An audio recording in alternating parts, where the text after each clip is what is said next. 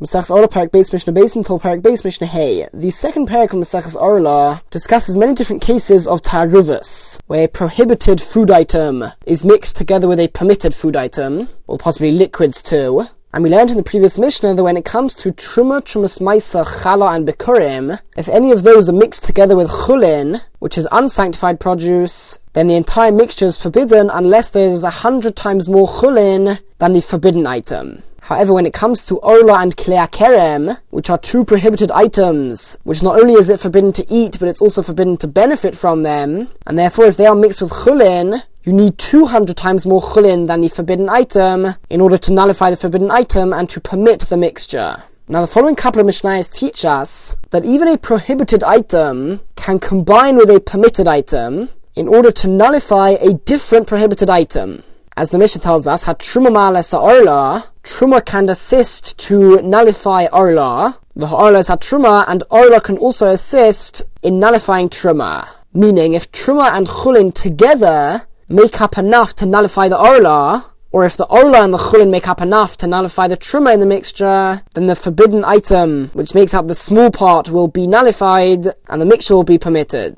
And the Mishnah explains, Ketzad, how so, how would this work? And listen carefully to how we translate the next couple of words. Sa'ah Truma shnofla l'meya. If one Sa'ah of Truma, Sa'ah is a size, a volume, so if one Sa'ah of Truma, now literally this means it falls into 100 units of Chulin. But if that was the Mishnah's case, then already from now it will be nullified because there's 100 times more chulin than truma. So what it really means is that together with the truma there are 100 units, 100 sa'ah, which means that one sa'ah of truma fell into 99 sa'ah of chulin, and as such there is not enough chulin to nullify the truma.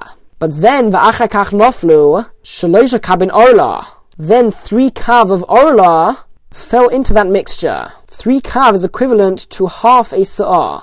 Or if 3 kav, which is the same as half a sa'ah of Klei Kerem, fell into the mixture. So now in this mixture there is 100 and a half sa'ah. There's 99 sa'ah of chulin, 1 sa'ah of truma, and half a sa'ah of orla or Klei Kerem. Now in order for the orla or the Klei Kerem to be nullified, there needs to be 200 times more of the permitted mixture than the forbidden orla, or the forbidden Klei Kerem. So since there's only half a sa'ah of orla, you'll need 100 sa'ah in order to nullify that half sa'ah. Now there's only 99 sa'ah of chulin, which is not enough to nullify the half sa'ah of orla. However, if you combine it with a truma, then there is 100 sa'ah. Zohi, this is the case, sha truma ma'alesa orla, that truma helps to nullify orla, because the truma combines with the chulin in order to nullify the orla. However, it's very important to realize that although the orla is nullified, the mixture does not become permitted for anybody. Because by nullifying the orla, we view it as if the orla is not there. However, the truma is still there, and there wasn't enough chulin to nullify the truma, which means that non-kohanim are still not allowed to eat this. Only kohanim may eat this. Okay, and the Mishnah adds, v'ha'orla is truma, and orla can also nullify truma in the same way. And the way we're going to understand this is very similar to the first half of the Mishnah, but switched around, and with slight variation. So the case would be where 1 sa'ah of orla falls into 200 sa'ah of chulin. So there is enough chulin to nullify the orla, so all of that is permitted.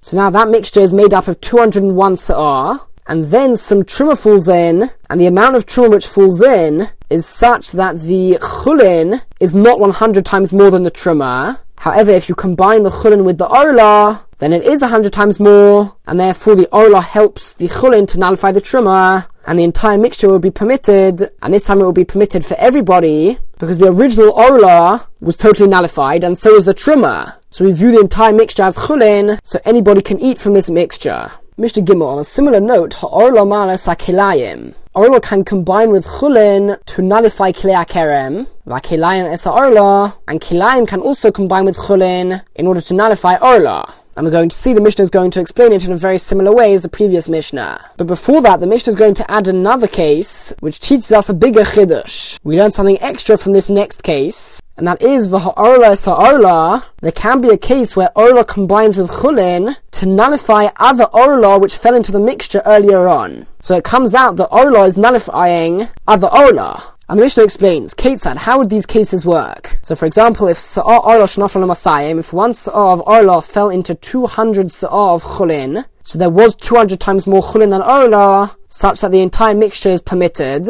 because the Arla is nullified. The Achakach, and after that, Nafla Sa'ah V'ed Arla. Slightly more than a Sa'ah of Arla fell into that mixture.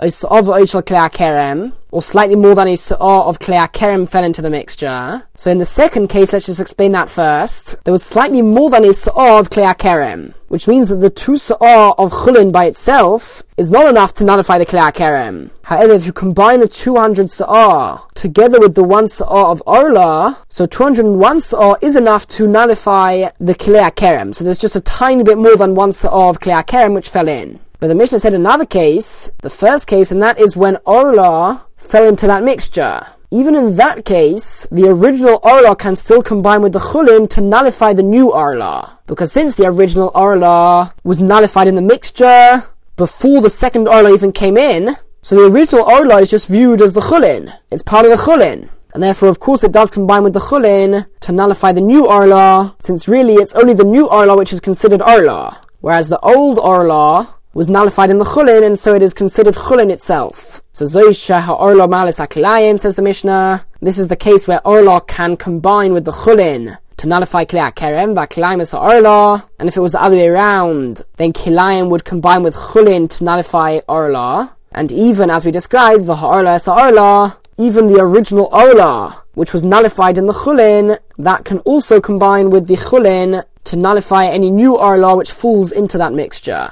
Now we explained the past couple of Mishnayos according to the way that the Rambam understands them. The Bartanura and others explain it slightly differently, but the Rambam's explanation is most likely the easiest to understand. Mishnah Daled. So as we've explained, in general, Truma is nullified if there's 100 times more Chulin than the Truma, and Arla and Klei HaKerem is nullified if there is 200 times more Chulin than the Arla or Klei HaKerem. We're going to see in this Mishnah a couple of exceptions, where even if there is 100 times more Chulin than Truma, or 200 times more Chulin than Arla and Klei HaKerem, it will nevertheless not be nullified, and the entire mixture will be forbidden, or at least forbidden for non-Kohanim in the case of Truma.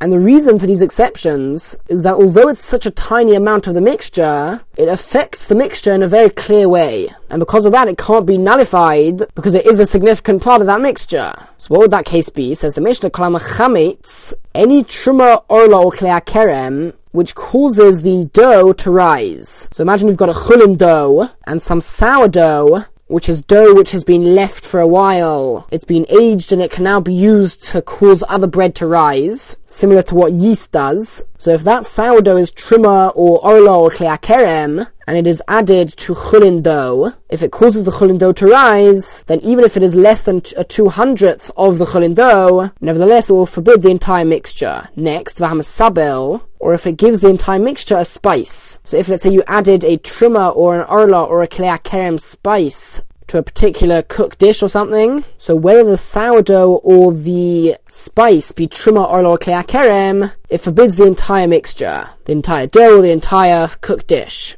Now the way the Mishnah words it is slightly difficult. The Mishnah says, V'hamidamea batruma, which will translate to mean that if the sourdough or the spice was Truma, then it causes the entire dough or the entire cooked dish to be a meduma. A meduma is the name for a mixture of Truma and Chulin, where the Truma is not nullified, and that's what the Mishnah is telling us, that the Truma in this case is not nullified. And the same goes with Arla and Klei HaKerem. In the case of Arla and Klei HaKerem, also Osir, it would all be forbidden because they are not nullified, since their effect is very much recognizable. Now Beis Shammai take this a step further and extend it to the laws of Tumah. The halacha is that Tomei food, which touches other food, can only make that other food Tomei if the already Tomei food is at least the size of a kabetza, the size of an egg. If it's smaller, then it cannot make other food Tomei. However, Beis Shammai say that just like when it comes to the laws of nullification, if the effect of the forbidden item is recognizable, then we don't care how small it is. So too when it comes to Tumah, if the effect which the Tomei food has on this other food, if the effect is recognizable, then it will make the other food Tomei even if it is small. And therefore Beis Shammai say, Af Metame, it would even make the other food Tomei, meaning, if let's say you had Truma sourdough, and it was Tomei, if you added that to Chulin dough, and you caused it to rise, or if let's say you had Arla spices, and you added the spices to a cooked dish, so even though the sourdough or the spices are smaller than the size of an egg, since they have an effect on the other food